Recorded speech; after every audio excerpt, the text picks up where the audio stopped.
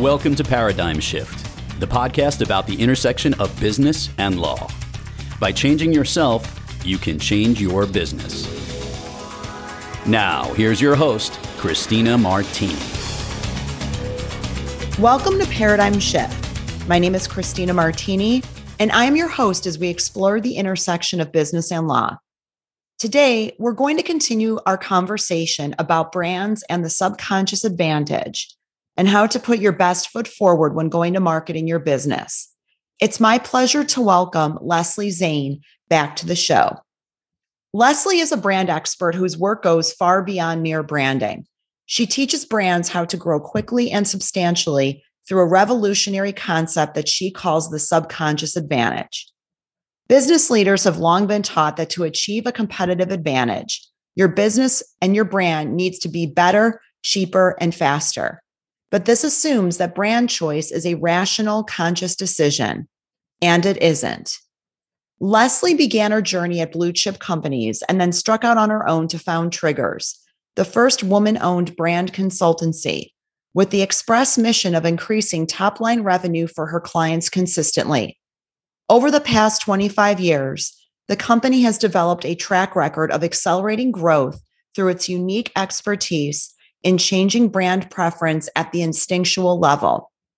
CMOs often joke that the major difference between their work and those of other strategy firms 100 times their size is that their approach actually works. Leslie received her BA from Yale University and her MBA from Harvard Business School. A TEDx speaker, she has been published in the Harvard Business Review, Knowledge at Wharton, MIT Sloan Review, Forbes, Ad Age, Barron's, Newsweek, Media Post, Scientific American, and much more. It's my privilege to welcome Leslie Zane back to the show. Thank you so much, Christina. It's a pleasure to be here and to continue with you today. Yeah, so we had an amazing conversation learning about your career in the branding space, working with some pretty terrific blue chip companies. What made you decide to head out on your own and start your own business? And we started talking about what your philosophy is on effective marketing and branding strategies. And so I thought I would kick off the second part of our conversation by talking about how you've written for Knowledge at Wharton about something called the Brand Connectome. What is it and why is it important? So the Brand Connectome is our term for the collection of associations that dictates the choices that you make.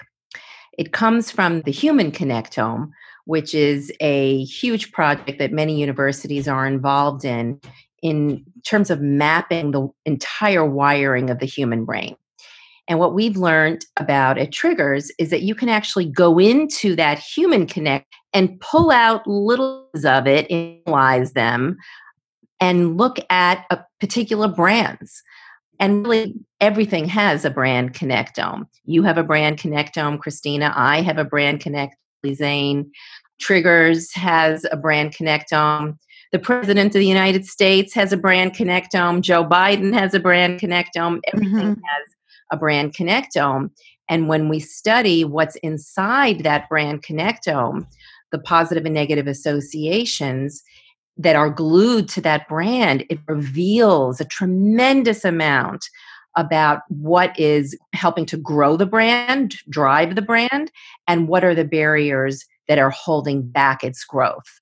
So it becomes almost really the most important metric or indicator for the health of a brand.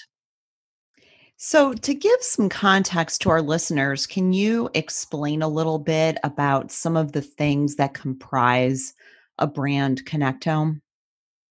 Absolutely. So let's think about Apple or, an Apple iPhone as an example. If you look at the Apple brand connectome, you might imagine that there would be the Apple symbol in there and maybe something about iPhones or how iPhones work, maybe even that, well designed, it's aesthetically pleasing, it's innovative, it's state of the art. And you would be right that those are associations that are inside the brand connectome of Apple. But what you might not expect to know or to see is that there are also additional associations that relate to Apple but are beyond the product itself. So Steve Jobs is in the Apple brand Connectome, and Steve Jobs' black turtlenecks are in Mhm. the Connectome, and the 15,000 movies that you've seen about his life, they're in there. And if you're somebody who taught your grandparent how to FaceTime when they were in the hospital or during these times of COVID, from where they are isolating, then your grandparents might be in the Apple brand Connectome. And so, really, a brand Connectome goes way beyond the things that the company puts out there. It's really what we associate personally with the brand, and it goes far beyond product and innovation and logos and brand marks. It's everything that the brand touches in your life. And the larger it is and the more things it touches, the healthier the brand is. That's really fascinating. And again, it's just something that intuitively makes a lot of sense. And I would imagine there's incredible power in harnessing that. The name of the article that you wrote was Cracking the Code on Brand Growth. So, what did you discover through the process of writing the article? What did you discover is the key to brand growth? So we had discovered this, over the 25 years of, developing brand, strategies for our clients. Our job at Triggers is to help our clients' brands grow. That's what we're in business to do. We are a brand consultancy, but unlike a lot of other brand consultancies, we're not, only interested in creating pretty pictures and clever slogans. We feel that any marketing initiative must drive growth. And in having to solve the problems that our clients had, getting consumers to move from one brand to another, from a competitive brand to their brand, we had to get really good at figuring out how to do that. And that's really where the brand Connectome comes in, because it turns out that you have to constantly add positive associations to your brand and make that brand Connectome grow as large as possible so that it maintains the dominant position in the mind relative to your competitors. So, two simple rules that drive the growth of brands. One is that it needs to have more positive than negative associations. And the second is that it needs to have a larger physical footprint in the brain so that it has greater salience. And the key to doing that, cracking the code on brand growth, is that you constantly have to add positive associations as if this brand Connectome is almost like a plant that's growing. From a little sapling, taking root in the brain, adding more branches and growing into a full-grown tree. And the nurturing that you have to do as somebody who is the steward of that brand is you have to add positive associations constantly and keep pruning the negative associations as they accumulate. And if you do that, then your brand will continue to grow and thrive. And the moment at which your brand is larger and more robust and more positive, in other words, like the canopy of your tree, of your brand's tree, is larger and overshadows that of your competition, that's the moment that people move from the competitive brand Connectome to yours. Because you have brand Connectomes in your mind and they're kind of battling it out. They're battling it out for dominance.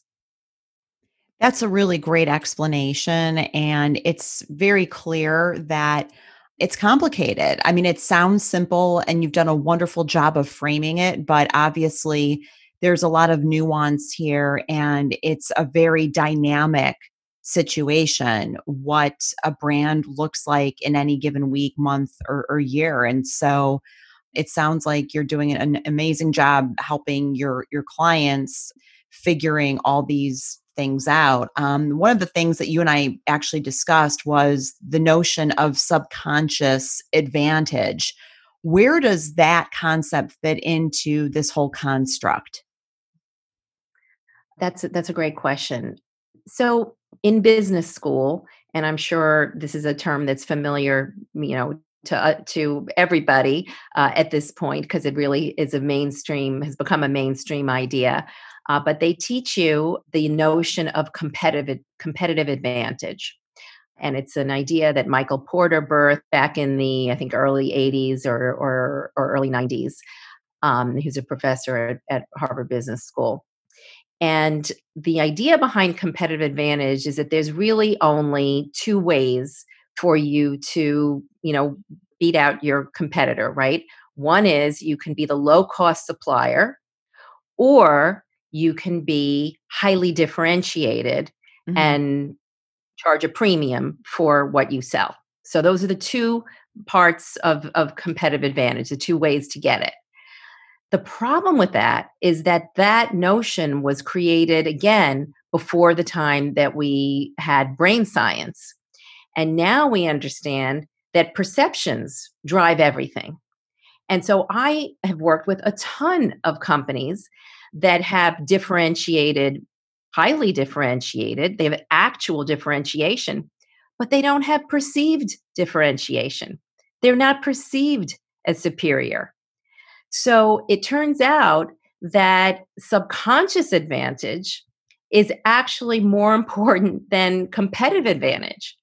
And you could have a parity product and you could have perceived superiority. So there's really not two ways to get to competitive advantage.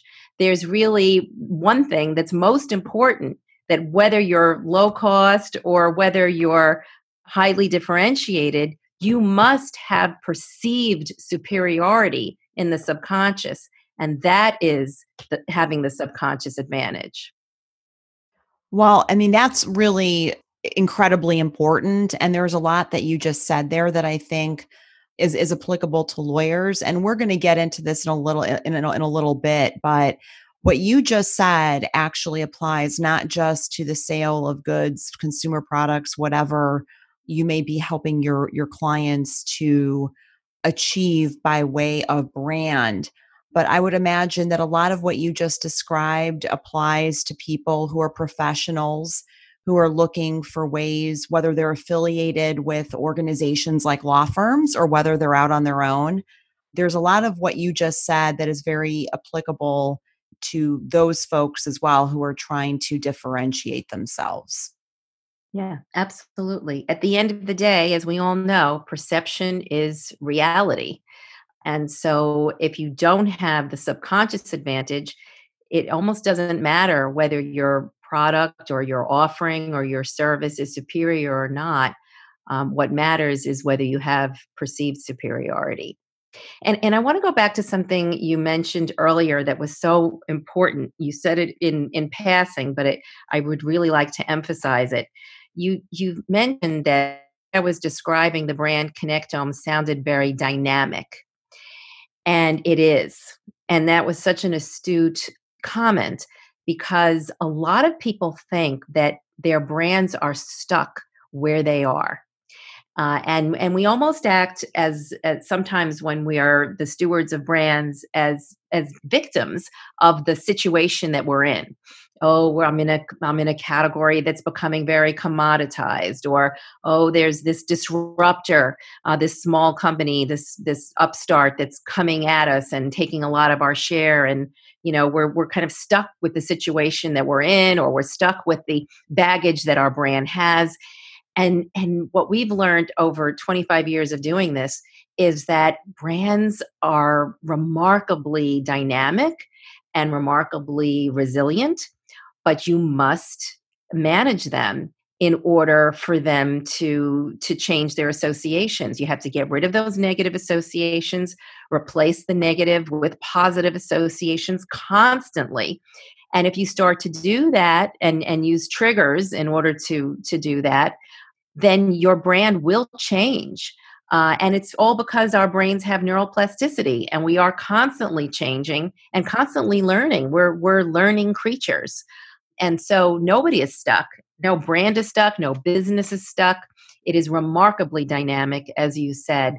And that's a really optimistic message for businesses, for brands, for people, particularly at this time. Everything is constantly changing, and you have the power to make those changes happen. That's terrific advice and something that I think all of us can really sort of take to the bank. We're going to touch on the impacts of COVID in a couple of minutes, but that's really great advice for all of us, whether we're working in our capacity as marketing or branding professionals to help our companies drive growth, or whether it's really looking at our own personal brand, so to speak, to know that it's dynamic and it's something that is like a garden. You need to tend to it, but just know that if you have a bad, season, so to speak, that there's another season that comes along, and it is what you make of it. So it's interesting. I mean, I would say that what you just said is a misperception, if you will, that some companies and brand owners may have, that their brands are static. Are there any other common misperceptions that you have seen either among brand owners or among consumers that are worth noting for our audience? Yeah, absolutely. I'll tell you two more. A common misperception is that a brand should only stand for one thing. If a company works with an ad agency, or even the training that a lot of marketers receive, is that you should write a creative brief for your communications agencies and just put one big sentence down there, because your brand really should only stand for one thing. If it's Volvo, it should be safety. And it turns out that that is actually a recipe for shrinking your brand connectome down to one branch. Because if I can get you to kind of visualize what the brand connectome looks like, it really needs to be a tree that's full, that's robust, that's has many branches, and the branches have branches, and the larger the span, the wingspan, so to speak, of those branches and that canopy, the bigger your brand is going to be in the mind, and therefore the bigger it's going to be out in the marketplace. In fact, if you want to grow your brand in the marketplace, you first have to grow your brand in the subconscious. So that is a huge misperception. A brand like Volvo, if it only stands for safety, it's going to be very one dimensional, and it's not going to span enough territory in the mind. It also needs to be high quality and innovative and good for families, and and on and on and on. It actually needs thousands of associations to be successful. So that's the first misconception. The second misconception is that brands should act emotional, should articulate emotional benefits in their communications, and that will create emotional connection on the part of the consumer or the customer. And that is also a very common misconception. The fact is that emotion is an outcome. It is what you want the consumer to feel, but it is never, and never should be, what you actually articulate or even show. In other words, you can only have an emotional connection through a cue or a code. There has to be a stimulus. And so the stimulus is what you want to focus on. That can create an emotional response. And as I mentioned earlier, what triggers are these codes and cues that are packed with lots of positive associations, and people are drawn to them because they know them and because they have meaning. So the snow-capped mountain, as I mentioned earlier, is fresh and cold and pure and pristine, associated with freshness and purity and untouched by human hands, all of these positive associations. That's what makes it what we call a trigger. That will in fact have an emotional response and get an emotional connection. But you don't create emotional connection by being sappy or being happy or telling people to love you. You can only create an emotional connection through cues and codes that people are familiar with and that have a lot of positive meaning.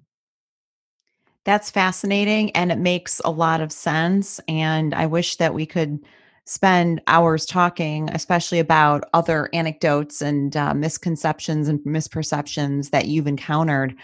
But our time together is going really quickly. And so I'm going to switch gears a little bit and ask you something that as a branding lawyer, I find really fascinating. And I find our whole conversation fascinating. And we've touched on this a little bit with some of the comments you made about established brands and needing to, look at this almost like a tree with branches. And so there are a lot of similarities sometimes, but also very meaningful differences between new brands that are out in the market versus established brands and what brand owners of established brands need to do to keep their brand relevant.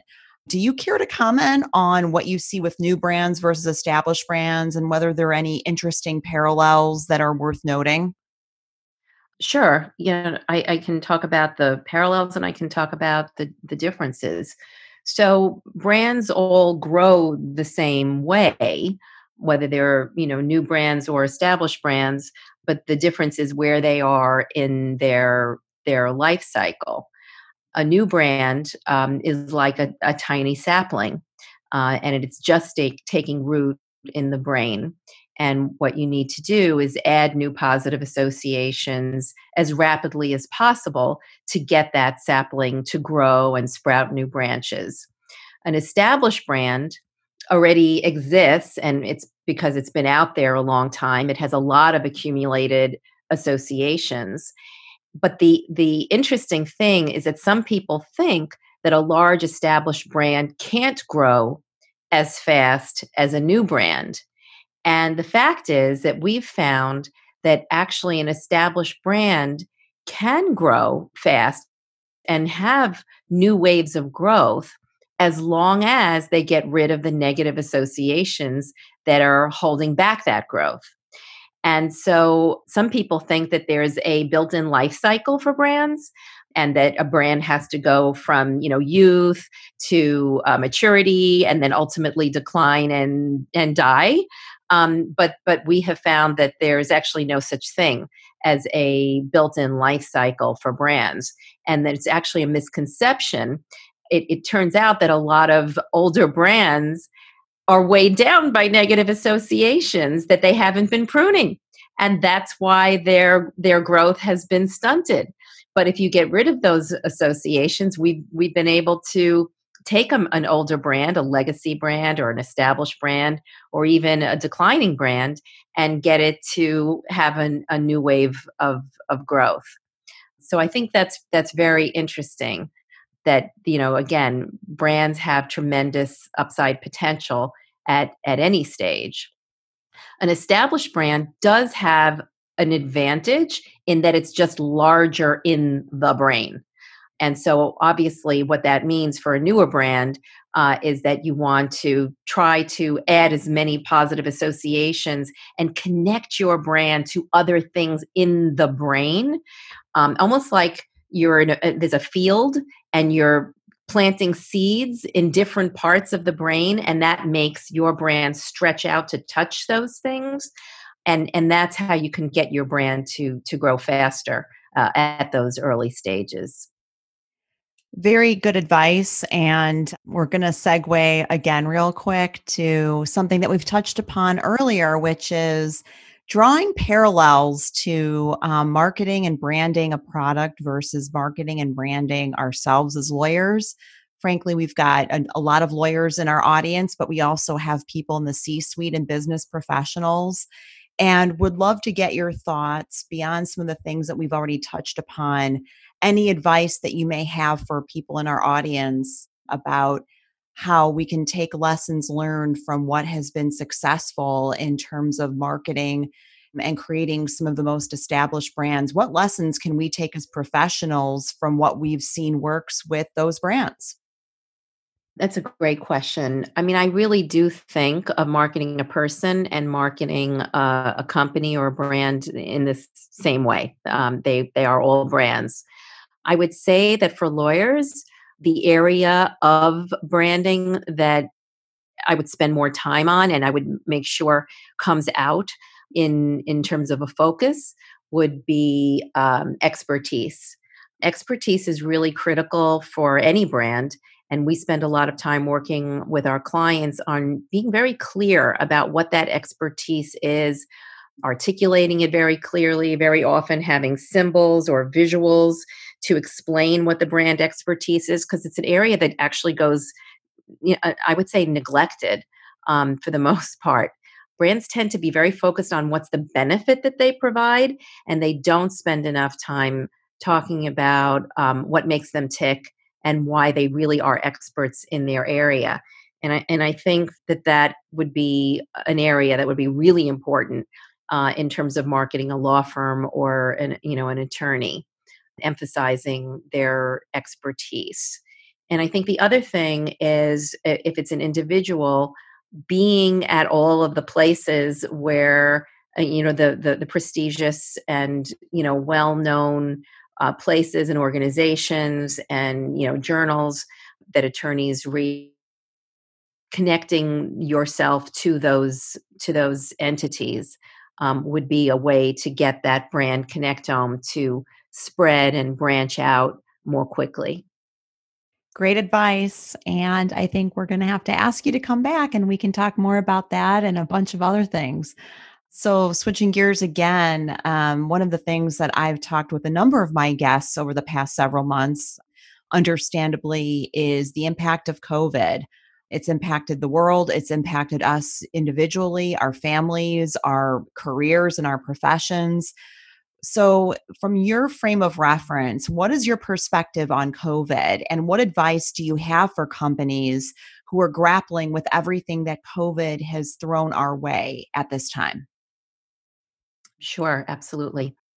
So obviously, COVID is a tremendous tragedy, and most of us have been struck by it in some way or knows somebody that has been lost, which is absolutely tragic. But I would say that from a business standpoint, it's actually a time of opportunity. The fact is that this is a time of tremendous volatility. And what we've seen over 25 years of our work is that during times of volatility, people create new relationships more than at other times. So I would say, we've seen that whether it's having your first child or getting married or getting divorced or having a health scare, when there is tremendous volatility in your life, that those are the times when you do create new brand relationships and new relationships of every kind. And so it's an opportunity for a brand that's, I don't know, the number 5 or the number 4 player to move up to number 2 to become number 1, but the number 1 player can also, go down to number 2 or 3, so you kind of have to watch out.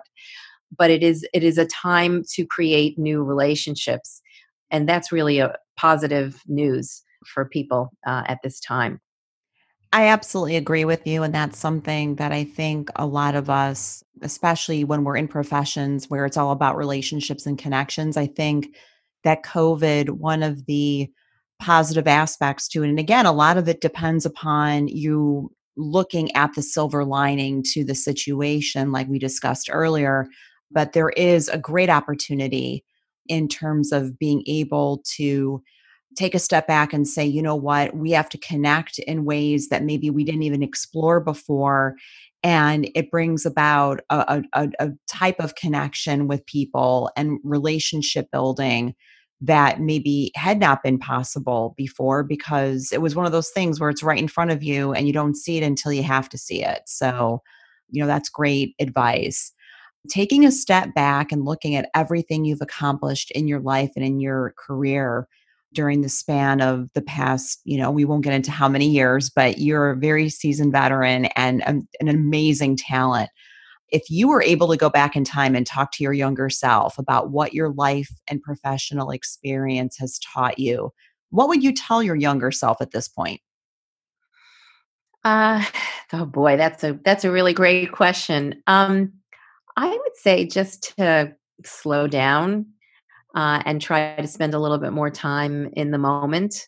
I'm very much somebody who's always looking forward and moving to the next thing, the next thing, the next thing, and then suddenly you realize that you weren't paying attention enough to what was right in front of you. So I would say, having had some losses at this point in my life, I lost my father, who was terribly, dear to me a few years ago. Just taking more time to, smell the roses, I guess, to use a cliche. But it really is true to take a breath and just appreciate what you have right in front of you. So, what is next for you professionally and personally? You've got an amazing business. Your passion and love for what you do is completely obvious. What do you see coming up next for you personally and professionally? So I'm working on a book, which I'm really excited about, which is going to lay out a lot of my theories and give very practical steps for how companies can and people can tap into some of these insights. So I'm working on that. That'll be, hopefully ready in a few months. And I would say that the big thing that I'm really working on now is taking this philosophy that we've used extensively for so many clients and making it more part of the marketing rule book. So if you think about the way that marketers run businesses and build brands, they're really using very much a rule book that was created, 50 years ago at the time of Mad Men. And the rules haven't been updated, but it's really time to throw that rule book out the window, because we have brain science and we have all this information. And in particular, Triggers has probably 15 to 20 new rules of marketing that will enable companies to accelerate their businesses and have marketing initiatives that are much more consistent. So my plan in the next few years is really to help companies throughout the Fortune 500 and smaller companies as well adapt this new rule book of marketing. And I feel like I'm sort of championing that cause. Well, I'm so excited to hear about your book, and we're definitely going to have you back on when the book gets released. So keep us posted on that. And we have that to look forward to. So as we wind down our time together today, do you have any final thoughts, and where can our listeners find you?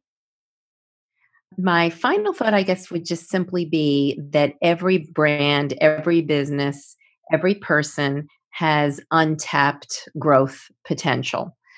And, everybody should really feel that the sky is the limit, because it truly is.